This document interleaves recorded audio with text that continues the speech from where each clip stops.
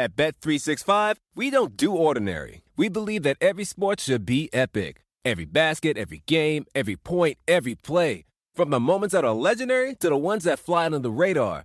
Whether it's a three-pointer at the buzzer to tie the game or a player that goes 2 for 2 at the foul line. Whatever the sport, whatever the moment. It's never ordinary at Bet365. 21 plus only. Must be present in Virginia. If you or someone you know has a gambling problem and wants help, call 1-800-GAMBLER. Terms and conditions apply. It's man-to-man coverage. This is the PFT PM podcast. And now, your host, Mike Florio. Monday edition of the PFT PM podcast. It is the 12th day of March. The 52-hour window opened today for negotiation of contracts. Prior to the start of free agency, that means the market is open for any player who will be an unrestricted free agent on Friday. Their agents can negotiate. Negotiation has begun. There have been reports of various levels of interest in various players. No reports yet of any agreements in principle. Now, teams aren't allowed to say anything. The agents for the players can say so. The players can say so, but nothing is done until Wednesday at 4 p.m. Eastern. And even then, it's not done until it's signed. It doesn't become automatically done then. The deal still has to be signed. So nothing's done until it's done, and nothing can be done, obviously, until Wednesday at 4 o'clock. One guy who I'd be shocked if he's done in New Orleans is quarterback Drew Brees. But here we are. We are several hours into the window that other teams can express interest. There's a report from Ian Rappaport of NFL Media that other teams have expressed interest. No specifics on who. I'm not saying it's not true, but I'd love to know who. And if I'm one of those other teams, I don't know that I want it to be known. Because if I express interest in Drew Brees and then end up with someone else, anyone else I get is going to look like a fallback option. That's part of the danger of going all in for Kirk Cousins if you're the Broncos. If you don't get him, whoever you do get looks like a plan B.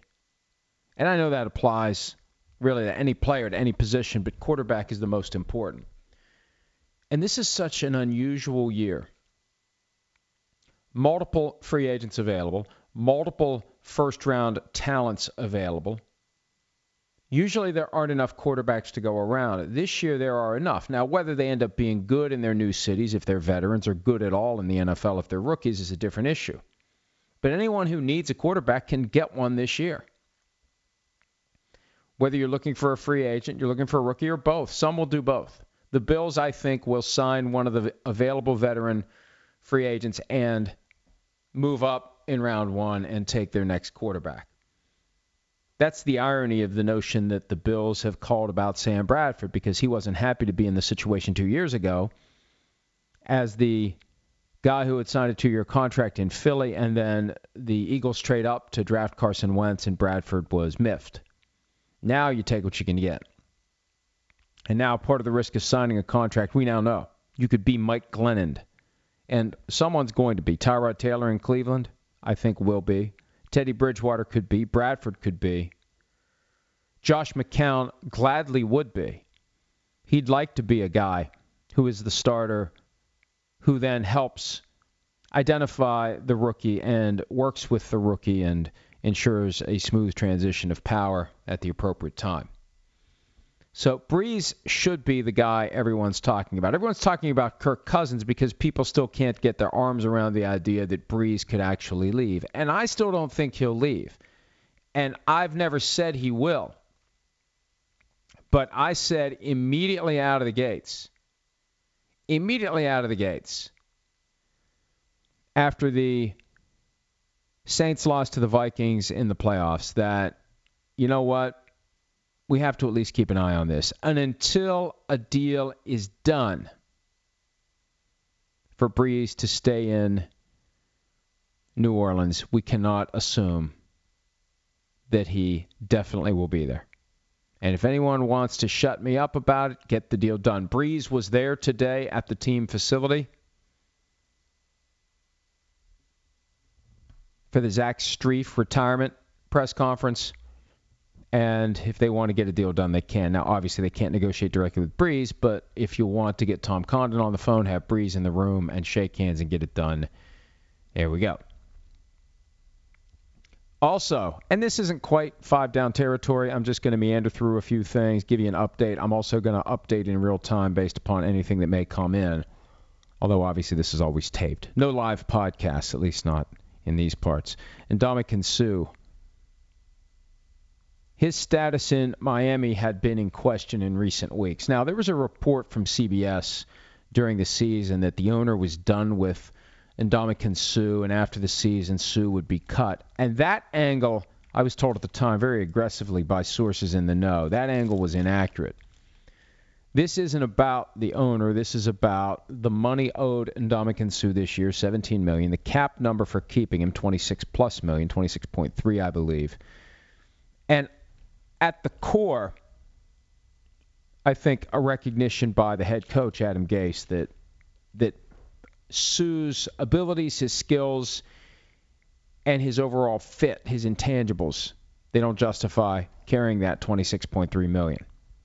So I'm told to expect a release Wednesday at 4 p.m. Eastern. That is a sign he will be a post-June 1 casualty. $9.2 million, I believe the number is. Actually, it's 9.1 in dead money this year, 13.1, I believe, next year. So $26.2 million is the total in money that was already paid. That's where this dead money comes from. It's money already paid in the form of a signing bonus that gets spread over multiple years. The team moves on from the guy and has to account for those dead dollars. The post-June 1 allocation allows you to spread the hit between 2 years. Not evenly, just this year's cap number for the dead money previously paid, and then whatever's left next year. Now, they could still trade him, but that would allow them to avoid only $3.9 million in dead money. Or wait a minute. That would create $3.9 million in cap space. It would reduce the dead money to $22 million and change. That's what it comes down to. It's 22.2 or 22.3. I think it's I finally got it right. I meandered enough and I got it right. It's $22.3 million in dead money. The cap number is 26.2 when you factor in this year's salary of 17 plus the 9.2 million in prior dollars already paid. It's another 13.1 next year. I've given myself a migraine. You probably have one too. Boy, if you're still listening, I'm very impressed. Anyway, they're moving on from Suh. They could trade him and save $3.9 million in cap space, $17 million in cash, or they can cut him post June 1 and save $13.1 million in cap space this year and take that cap hit next year of $13.1 million. Boom, got it. All right. Either way, he's out. Because the easy fix would be to take that $17 million and turn $16 million of it into a signing bonus. You could create more than $10 million in cap space this year, right now. Now, you're just kicking the can, and there would be that $10 million that eventually has to hit the cap. They've decided not to even ask to do it. So off they go. The Dolphins will be without Suh. Where will the market emerge for Suh? How much will he get? And how will the Dolphins replace him? Between Suh and Jarvis Landry, and they'd like to trade Jawan James, some recognizable names exiting Miami. The goal of Adam Gase and the front office down there to make the Dolphins better. The Packers trying to get better with the addition of veteran free agents. Multiple reports linking tight end Jimmy Graham to the Packers. There has been discussion between Jimmy Graham and Aaron Rodgers. Remember, Jermichael Finley never even had the guy's phone number during his time in Green Bay. Jimmy Graham's already talking to Aaron Rodgers. Last year they went out and got Martellus Bennett. That was a disaster. This year it could be Jimmy Graham and or Allen Robinson, the Jaguars receiver, and or Sammy Watkins, the Rams receiver. So the Packers already preparing to make moves. Now, it may just be one of the three that they get. And if you add Allen Robinson or Sammy Watkins, aren't you definitely getting rid of Jordy Nelson, or Randall Cobb, or both. So they're going to shake things up. But a fascinating time for the Green Bay Packers, if you're a Packers fan, because it looks like new GM Brian Gutekunst, and we had him at the Scouting Combine on PFT Live, it looks like Brian Gutekunst is ready to break from tradition. Since 1993, Reggie White, Charles Woodson, Julius Peppers, Martellus Bennett. Those are the free agents with recognizable names that the Packers have signed. This year, I said they'll do at least 2. So we'll see. And this is just the first phase. The smart teams wait for things to die down, and then they go bargain shopping. So that's a quick summary of what's happened so far. Oh, Cameron Brate, by the way, re-signed with the Tampa Bay Buccaneers. 6 years, $40.8 million, another $4.5 million in incentives on top of that. And when you look at Brate and tight end O.J. Howard, first-round pick last year, had between 400 and 500 receiving yards as a rookie. Mike Evans with his new contract. I've been poking around whether or not Deshaun Jackson may end up being traded or released. He's got $7.5 million in fully guaranteed money for 2018. That's how the Bucs do their deals. Now he's got more money on top of that he'll make if he's on the roster, but they don't give signing bonuses. They guarantee salary first 2 years of the deal in lieu of a big check when the guy comes through the door. It becomes unlikely they would cut him because they still have to pay him the $7.5 million. They could maybe trade him, but at this point there's no discussion of a trade of Deshaun Jackson. I'm fascinated by the possibility of Jackson ending up back in Philadelphia, in part because it feels like Howie Roseman is trying to undo everything Chip Kelly did there, and wouldn't it be great to bring back Deshaun Jackson? There was talk that last year they wanted to bring back LaShawn McCoy. Obviously, that didn't happen. All right, the news is fully exhausted. I'm looking through Twitter right now to see if there's anything worth mentioning. Let's move on to the questions for today, and I'll be ready to press pause if something would come through, if there's any development. These are weird times to be doing a taped podcast because there's a chance by the time we get this thing posted, some major developments will have happened. Your questions. And I'm going to go through these and answer as many as I can. I'll answer the good ones or the funny ones. The first one, not all that funny, Ned's Feed. Come on, Ned's Feed, do better. At Terry Gensler 14, is Philadelphia going to end up in a position like Seattle in 2020 or 2021? How can they avoid it if you think they can? Well, one way to avoid it is don't pay all of your best players market value contracts. As those contracts become due, at some point you have to say, we just can't. We just can't do it. We can't keep all these guys. We have to trust that some of these guys are going to leave, and we will backfill with draft picks or bargain-priced free agents. Now, I don't know that the Eagles are going to be in the same boat. They're going to have to pay Carson Wentz. Beyond that, they've already paid Fletcher Cox. I don't sense that they have this cluster of superstars that they must pay market value to like the Seahawks did. They had Richard Sherman, Cam Chancellor, Earl Thomas, Bobby Wagner, Doug Baldwin, Russell Wilson. Then they go out and trade for Jimmy Graham, which in hindsight they probably regret. But I don't think the Eagles are going to have this nucleus of guys who command market value. And if you do, at some point you just have to tell one of them, I can't do it. Cannot happen. Will not happen. And I think part of what happened with the Seahawks, because they continued to get to the final 8 every year, they delayed removing the Band-Aid, both as to changes that were necessary on the coaching staff and changes that were necessary on the roster.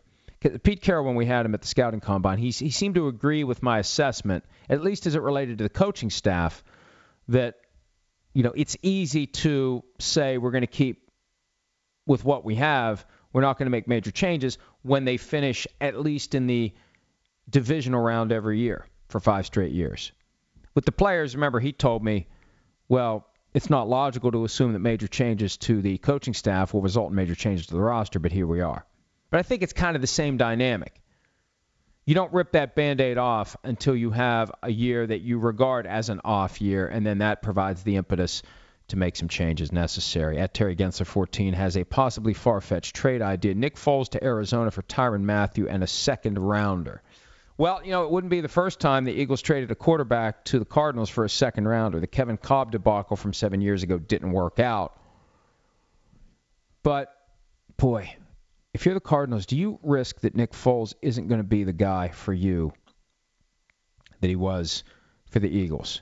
Is that big donut hole in Foles' career, his year with the Rams, his year with the Chiefs. I'd be nervous about trading for Nick Foles, especially with so many guys available in free agency. Why do you want to give up anything for Nick Foles? That's what's amazed me about the fact that there have been multiple trade offers for Nick Foles. Are these teams not paying attention to all the other quarterbacks that are available without giving anything up? Remember when the Dolphins gave up a second-round pick to get Dante Culpepper and said no thanks to Drew Brees? And Culpepper had a wrecked knee, and they were concerned about Brees' shoulder. How'd that turn out? Hey, maybe the Dolphins could get in on signing Drew Brees. At BFlowFo Show, how do I get one of those fancy schmancy record and fact books you're always referencing? Is it issued annually? Yes, it is, and here's the thing. It's getting harder to get. They post it online, but I don't like the digital copy. I like having it in my hand. I'm holding it right now. It's substantial. It's like an old phone book was. Now, they've changed the size. The first 2 years I had it, 2000, 2001, my first 2 years in the business, it really was like a big, thick, big city phone book. They shrunk it down in 2002. I've got them all on my wall here, or on my bookcase, and every year I have to sweet talk someone at the league office a little bit more to get one, but I refer to it all the time. Yes, a lot of the specific information you're looking for can be quickly accessed with a Google search. Yes, they do have an online version of it, but I love this thing. I'll leaf through it. I'll learn things I didn't already know. I'll stumble over things, historical data. And one of the things I like the most, it shows the history of every team versus every other team. The total number of times they played, every year they played, with the score and the location. I'll just give you a for instance. I'll pop this open. How about the Chargers and New Orleans? Regular season, Chargers lead 7-5. They first played in 73. They played multiple times since then, a total of 12 all the way through 2016. It's got every score. They had a London game in 2008. Who can forget that one? 37-32. And that's just an example of the stuff they have. It's good stuff, great information, records, facts. That's why they call it the Record and Fact Book. Next question. At Lewis Martin, are the Seahawks going to take a year out of playoff contention in order to try and go full rebuild for the 2019 draft? No, I think that they will still be a competitive contending team. And there's going to be a spirit of competition in Seattle, which has always been there.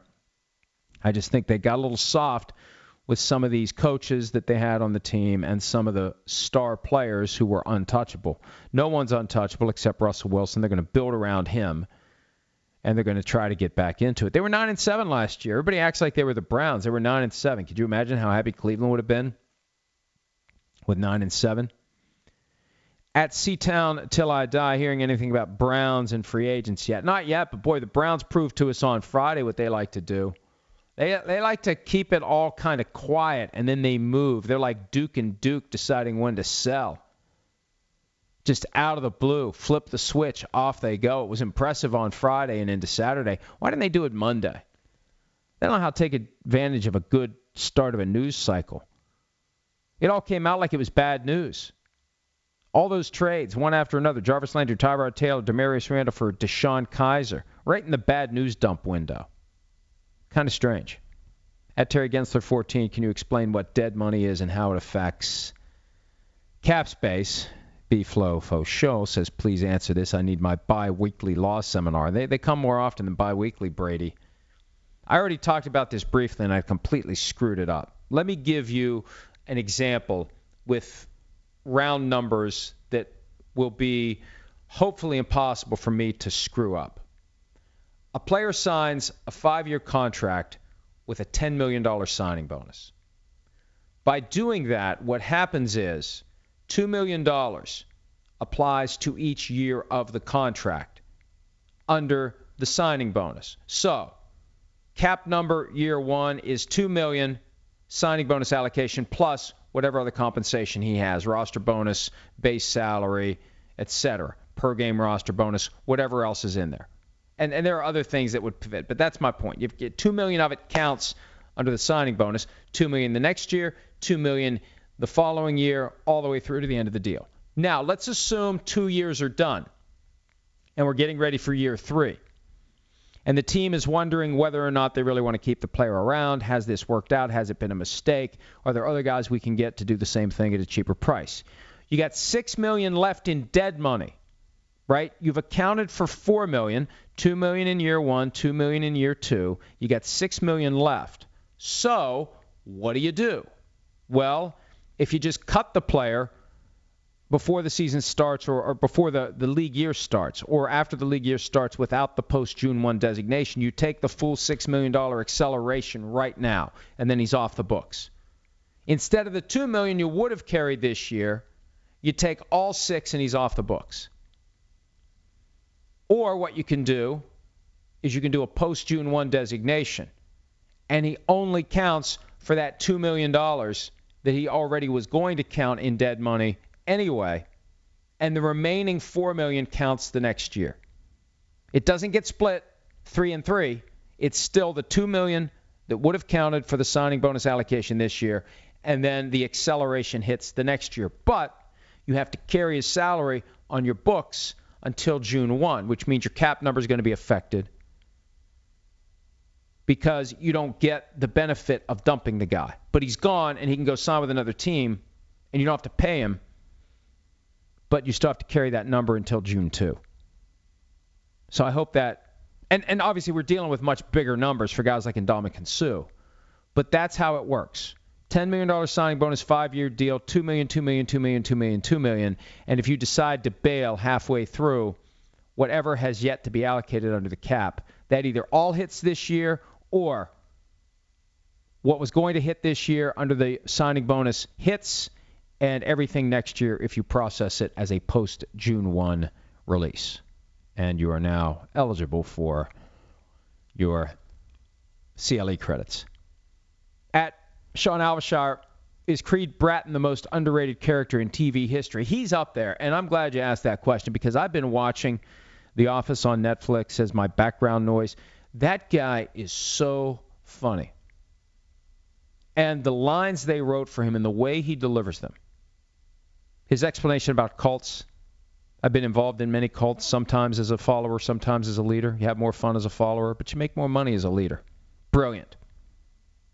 The episode, and I howled, I was watching this yesterday, where Michael Scott is going to prove the hazards of a modern workplace by demonstrating the impact of depression, and he's going to jump first onto a trampoline, but then they realize when testing it out that that would be a debacle. They get a big inflatable castle, and they have it behind a giant shrub, and Creed's the one who notices it. And he notices it because he's turning around, zipping up his fly because he just peed into the shrubs. Just subtle, but brilliant.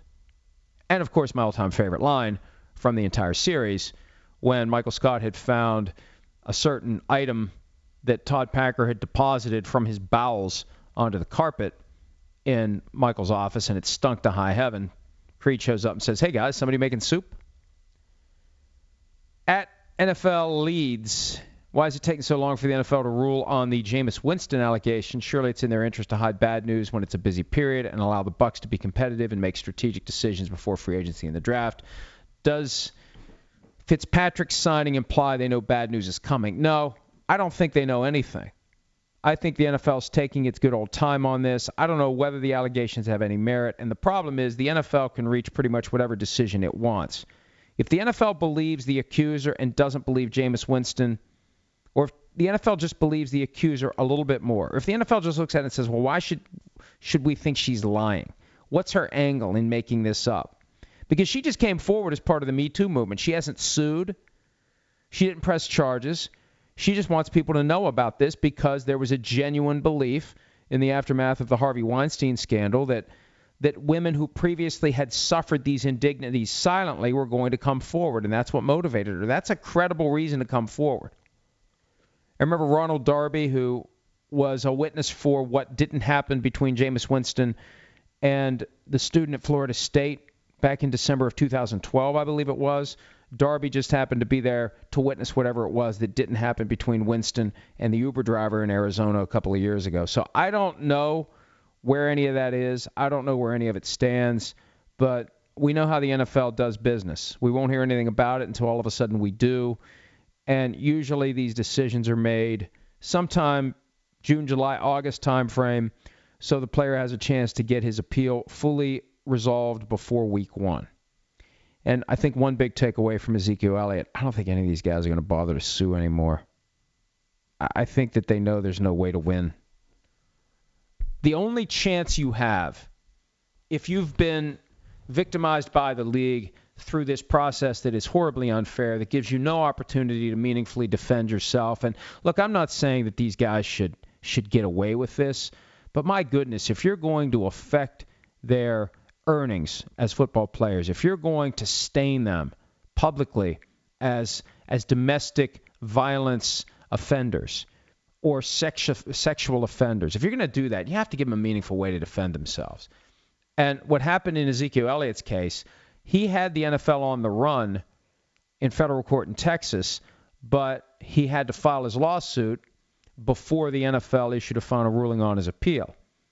And see, now, I don't know how you ever beat the NFL to the punch because they control the appeal process. So they can issue the ruling on the appeal and immediately file suit in federal court in Manhattan to enforce the ruling. And I think the only chance that you have, and this may be years down the road because I think the NFL's knee-jerk reaction for the foreseeable future is going to be to immediately file suit to uphold the ruling and do it before the player can sue in his preferred jurisdiction. You almost have to convince the NFL you're not going to sue. And then after the ruling, boom, you sue them before they can file their own lawsuit. Because that's now the model. That came from Tom Brady and it came from Ezekiel Elliott. And B-Flow, faux show, you're getting another law seminar. The race to the courthouse is critical. And the NFL has found a favorable forum. And the NFL essentially issues the ruling on appeal and goes straight to the federal courthouse in Manhattan and files suit. Or probably has somebody there waiting to go to the desk the moment the appeal ruling shows up at NFL headquarters. And because the NFL is responsible for the entire appeal process, they know before the player knows. The player didn't get a fair shake to be the first one to sue. At a minimum, the player should get a chance to win the race to the courthouse. The NFL currently gets a head start. And that will continue as long as the NFL goes straight to court when it wins. Until a player can rope-a-dope the NFL into thinking, no, there's not going to be a lawsuit, a player's not going to win the race to the courthouse. At Stephen Wise, 89, just finished Seinfeldia.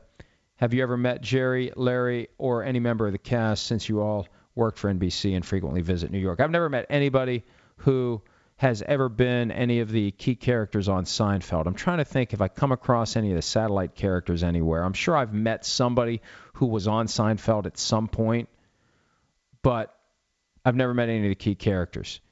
Now, when the Super Bowl was in New York a few years ago, Seinfeld himself was making the rounds, and we tried like hell to get him to come to 30 Rock, but we weren't able to pull that off because we were doing our show there all week, right out of 30 Rock on the 6th floor, just down the hall from where Jimmy Fallon is now, but we weren't able to pull that off. I tried. And Seinfeldia is an excellent book if you're looking for something to read. Seinfeldia. Highly recommended if you're a Seinfeld fan. At Darren M. Ova, please explain to me why the Browns think Tyrod Taylor will solve their problem at quarterback when he didn't get it done in Buffalo. Here's what I think is going on. I believe that the Browns want someone who will play while the rookie that they draft with the first overall pick or the fourth overall pick is quietly and slowly developing in the background. Tyrod Taylor is the Mike Glennon this year for the Browns. $16 million, and he actually will play. He's the equivalent of Brock Osweiler. The difference is they actually want Tyrod Taylor. They didn't want Brock Osweiler. With Osweiler, they paid him $16 million, minus what the Broncos paid him after they cut him and the Broncos signed him, and the Browns picked up the difference. But the Browns paid that because they wanted the second-round pick. This year, they traded a third-round pick to get Tyrod Taylor. They want Tyrod Taylor, and I think he's the guy until the rookie is ready or until the Browns are out of contention and they decide, you know what, let's put the kid out there and see what he can do in these final meaningless regular season games. So that's why they want Tyrod Taylor. And I think John Dorsey sees something in Tyrod Taylor. And look, if they were going to go veteran free agent, Hugh Jackson reportedly wanted A.J. McCarron. But if you go out and you sign A.J. McCarron to a real contract, remember I said this last week, if you sign A.J. McCarron to a true veteran free agent contract, you're not drafting a quarterback with the first or fourth overall pick. This allows them to do it, and I think there's still a chance that with one of those top 4 picks, the Browns will trade down with the Bills. There could be a link between the Browns and the Bills because they could be two of the teams who have quarterbacks taken at the top of round 1 in late April. At Roaring R. Austria, assuming teams spend fixed amounts for players' salaries, then giving 3% of all their salaries to the agents industry makes no sense on a global level. On a single player level, it might make sense if a single player can get a better deal with an agent. Ultimately, the cost of another player, blah, blah, blah. I see what you're saying. If there's a hard salary cap, right, let's assume there's a hard salary cap and the teams spend it all. That's a big assumption, but let's assume that. Hard cap, teams spend everything. Your argument is eventually the players are going to get all the money. That the agents are siphoning off 3% of the salary cap that otherwise would go to the players. That's not a bad argument. Here's the problem. The owners don't spend it all. The owners have a spending minimum that operates on a rolling 4-year cycle. There's a lot of money that's being crammed into owners' pockets.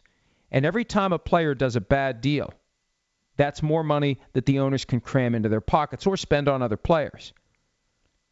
But as it relates to having an agent, it is not a zero-sum game. A good agent can get a player a better deal than a player can get on his own. Always. And somebody gave me a hard time today because I said a good agent will always get a player a better deal than he'll get on his own. And I stand by that. A good agent. Bad agent, that's a different story. And it's up to the players to use the resources available to them to find good agents. But a good agent will always get a player more than he can get on his own. When I practice law, one of the devices for representing people who don't have the resources to pay for a lawyer is a contingency fee.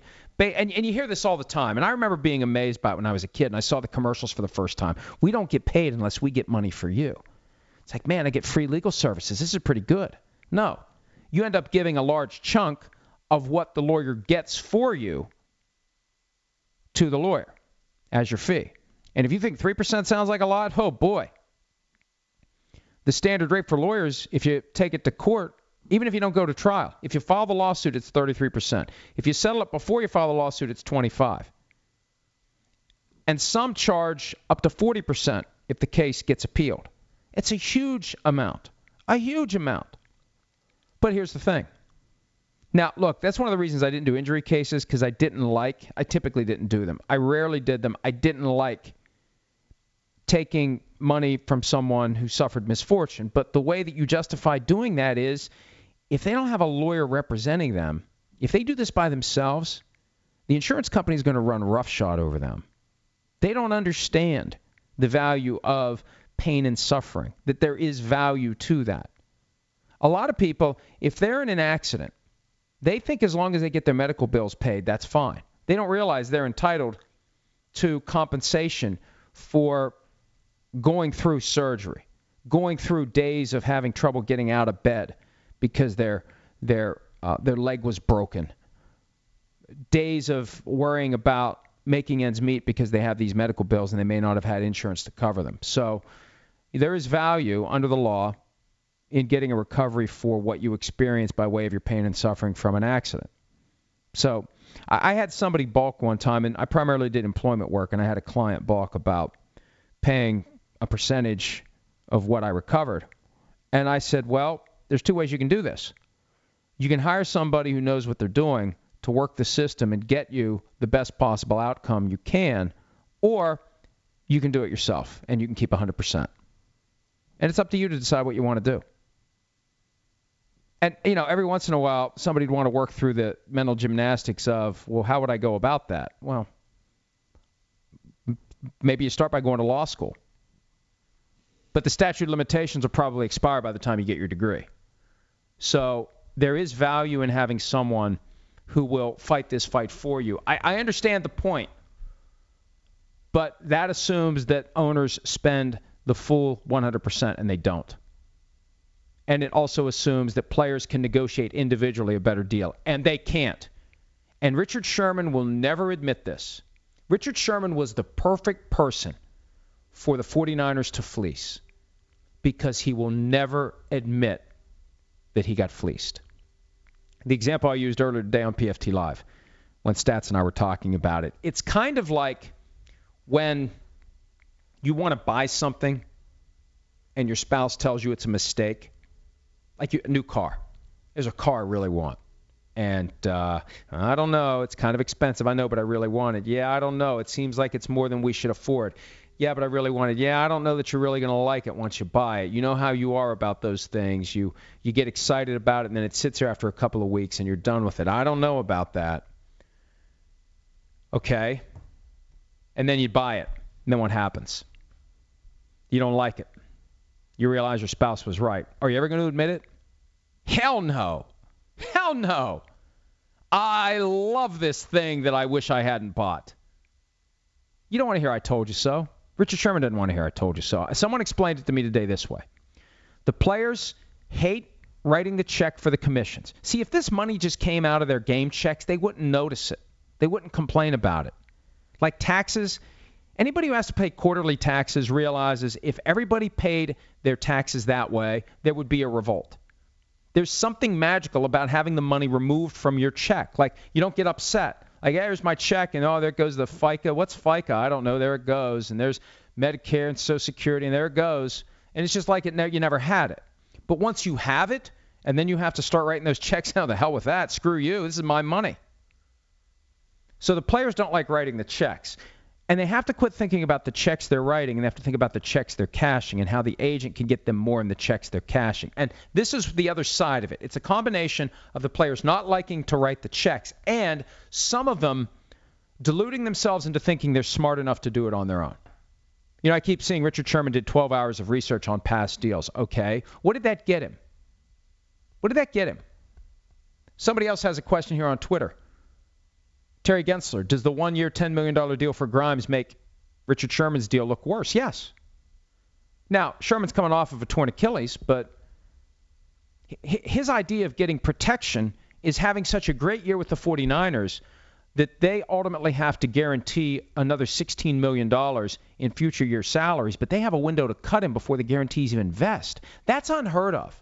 I've yet to hear anyone point out any situation where an agent has agreed to an injury guarantee that vests at some point in the future. You understand that if Richard Sherman has a Pro Bowl season, an All-Pro season, if he hits every trigger in this deal, all he gets is a guarantee that vests next year on the third day of the league year. So if he has a stellar regular season, tears his Achilles tendon in the Super Bowl, the Seahawks, or the 49ers rather, I mentioned the Seahawks because the 49ers can do exactly what the Seahawks did. They can say, we're moving on. And there's no protection. The injury guarantees don't vest until the third day of the next league year. And the way he described the situation to Peter King, I don't think he understands that. Because he said he gets a guarantee if he's a Pro Bowler. No, you don't. No, you don't. It's a one-year deal for the 49ers, period. And the better he does this year, the more the 49ers have to look at this long and hard before they decide to keep him next year. And if he's healthy, they have until April 1 to decide to cut the cord. If he emerges from the 2018 season completely healthy, the 49ers have until April 1, and that's an eternity. That gives them a full 2.5 weeks after the league year begins to identify any potential free agents, to maybe do a trade. So it's just not a good deal. You're trying to help agents. It's agent rhetoric. That's what Russell Okung said. Then he said a few other things that I don't think he understands and I don't understand. I wouldn't be surprised if Richard Sherman said, here, Russell, tweet this for me. I don't want to take this guy on directly. You do it for me. Because Russell's the guy who cut his own deal a couple of years ago with the Broncos. That deal was horrible. That deal was worse than Sherman's deal. It had no guaranteed money, no protections at all. And then last year, The way I hear it, he had an agent who isn't an agent but used to be an agent, who isn't a certified agent, who kind of worked the angles and worked out the deal for Russell Okung. Last year's deal was better. So, look, this is just the truth. It's factual. And am I trying to help the agents? Yes. Am I trying to help the players? Yes. You help the players by helping the agents, by ensuring that there are enough good agents in place who will get the players more than they can get on their own. The worst thing that anyone can be is someone who thinks they know things they don't know. And Richard Sherman thinks he knows things he doesn't know. And I know this. When he says there's no agent that could have gotten a better deal, he doesn't know the half of it. All right, enough on that topic. Let's see what else we have here. At Reverend Markworth, one more question about Richard Sherman. How many players represent themselves like Richard Sherman? It doesn't make any sense to not make use of the professionals who can get you a good contract. Well, I agree with that. I think Russell Okung and Richard Sherman are the two most prominent who represent themselves. And the problem is they're both on the NFLPA Executive Committee, and there's been a push in recent years to squeeze the agents into taking less. And I don't know why the NFLPA allows this. I think the NFLPA at some level wouldn't be all that upset if agents lose their power and influence, because at times the agents can make life difficult for the NFLPA. And I'd like to think that the NFLPA and the agents would work well together, because ultimately the players will be hurt if agents aren't there to help them get the best possible deals that they can. It's another way for the owners to win. If we had a world without agents, the owners would run roughshod over these players, and the owners would it would be easier for them to put the guys on their teams they want and stay at the spending minimum and stuff that 10, 11% of the salary cap, the total salary cap, 10 or 11% of the total cap into their own pockets. At Terry Gensler 14, how many Chris Sims podcast words do you feel comfortable saying? Do you think he has the munchies right now? I know he has the munchies right now. Now, I was watching a clip of Chris Sims' Bleacher Report podcast, and he dropped an F-bomb. And one of the reasons I decided to do this is I can say whatever I want. I've never mustered the will to drop an F-bomb. He just casually lets it fly. I'm concerned if you get to the point where you casually let it fly into a microphone in one setting, you're going to potentially accidentally let it fly into the microphone when you shouldn't.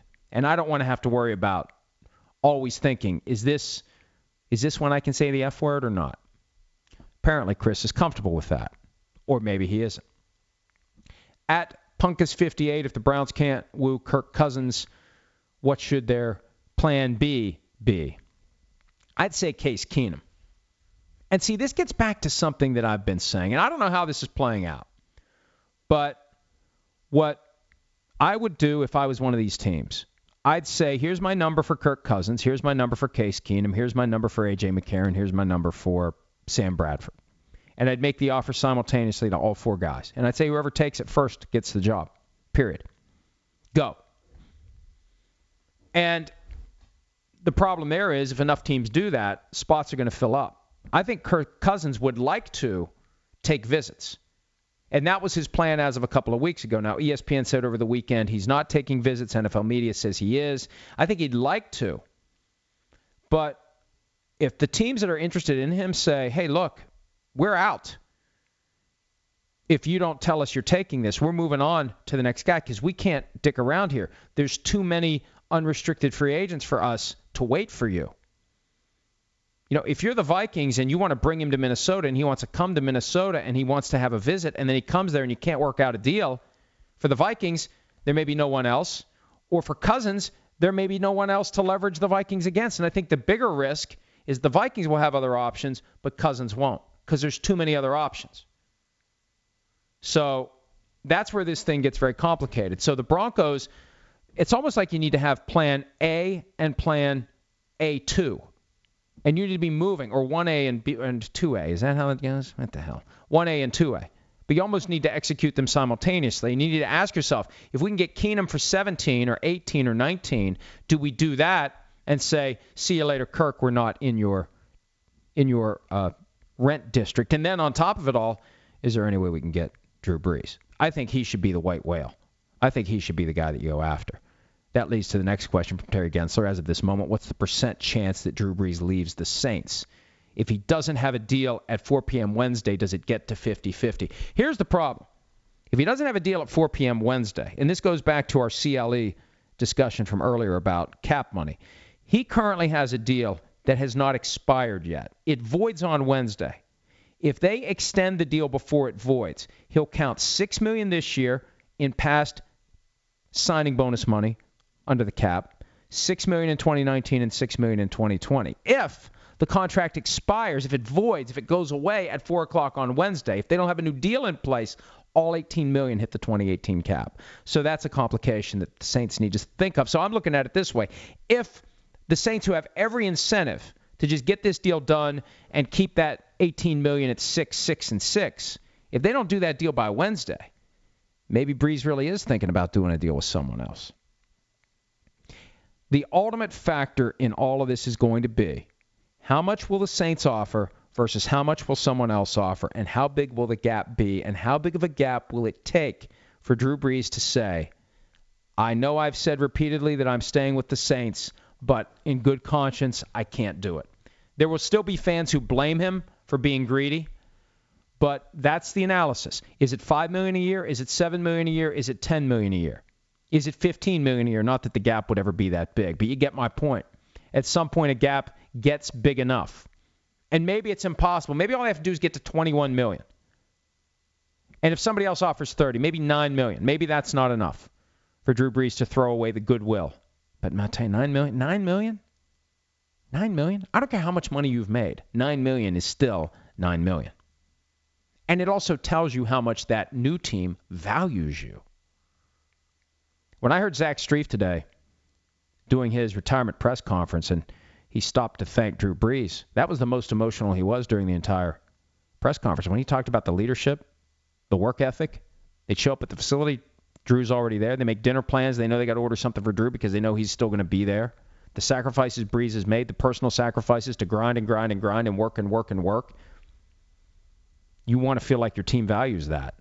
And if there's some other team out there, what did Dwight Schrute once say about loyalty? He's loyal. And if someone wants to pay him more money, he'll show more loyalty to them. Let's see what else we got. Here's some good questions today. At Black88 Elite wants to know if we're hiring unpaid interns at this time. Unfortunately, we're not. The price is right, but unfortunately, we're not. At BFlow Show, trade idea. Browns trade the 4th overall pick and a second rounder next year to the Cardinals for Patrick Peterson and David Johnson. I'm intrigued by that. It seems like it's a little light for Peterson and Johnson. Maybe you'd have to throw in a little bit more than that as the Browns, but that's the kind of stuff the Browns apparently are doing. I mean, we'd have thought it was crazy last week. Jarvis Landry, Tyrod Taylor, Demarius Randall. They're playing fantasy football. But you know what? When you're 0-16, none of these moves are going to make you any worse. At HugeAss143, will Nelson and Cobb get the axe this week? They may. If the Packers sign one of these big-ticket receivers, because we're already saying one of these two guys are in danger now that they've paid Devontae Adams. You've already paid Devontae Adams $14.5 million a year. You go out and pay market value to Allen Robinson or Sammy Watkins or even Jimmy Graham, maybe both Nelson and Cobb are in trouble. At Black88 Elite, which free agent quarterbacks do you think are most likely still free agents at the start of the season? Start of the season. I think they'll all be signed by the time the season starts. Now, there may be some guys like farther down the list I'm not thinking of, like backup quality guys who sign contracts and get cut and don't make it. But the guys we're talking about, they're all going to be signed. At Mike Tobacco, have you seen Brady's hand? What a gash that is. That's disgusting. No wonder that is a deep cut. That is nasty. No wonder there was concern that he wasn't going to play in the AFC Championship game. At Bust the Driver 69, if Kirk Cousins goes to the Jets, do the Broncos go after A.J. McCarron? I think he's in play. I think McCarron and Keenum are in play for the Denver Broncos if Cousins goes somewhere else. And I don't think the Broncos are seriously in it for Cousins because I don't think John Elway wants to pay top dollar. At Mr. Dan Central, do you think Kirk Cousins will make enough of an impact to justify his contract with a new team? Look, that's the thing. If you're going to pay Kirk Cousins top of the market on a 5-year deal, why not pay Drew Brees top of the market on a short-term deal? Because I think Brees is more likely to come in and have an impact. Now, Jared Goff, the Rams quarterback, at the Super Bowl, I interviewed him, and he was raving about Kirk Cousins, and he doesn't nearly get enough credit. And I said to him, well, why do you think that is? He said, because of guys like you. So I kind of walked right into that one. But he said he's watched every throw that Cousins has made over the last 3 years, and he's amazed by what Cousins can do. So maybe the fact that Cousins was as good as he was with such a dysfunctional franchise in Washington, maybe that's a sign that he could be even better. All right, I probably should go get back to what's going on here. Somebody wants to know where I'm going to fight Russell Okung. Well, I'm not going to. Look, I'm capable of having a debate. Or do I really want to let that guy kill me? Oh, there's breaking news. Bills trade Cordy Glenn to the Bengals. He was available in trade. That's the alert that popped up on my phone from NFL Media. The Bills have traded Cordy Glenn to the Bengals. Again, he was available. The Bengals let Andrew Whitworth walk away last year.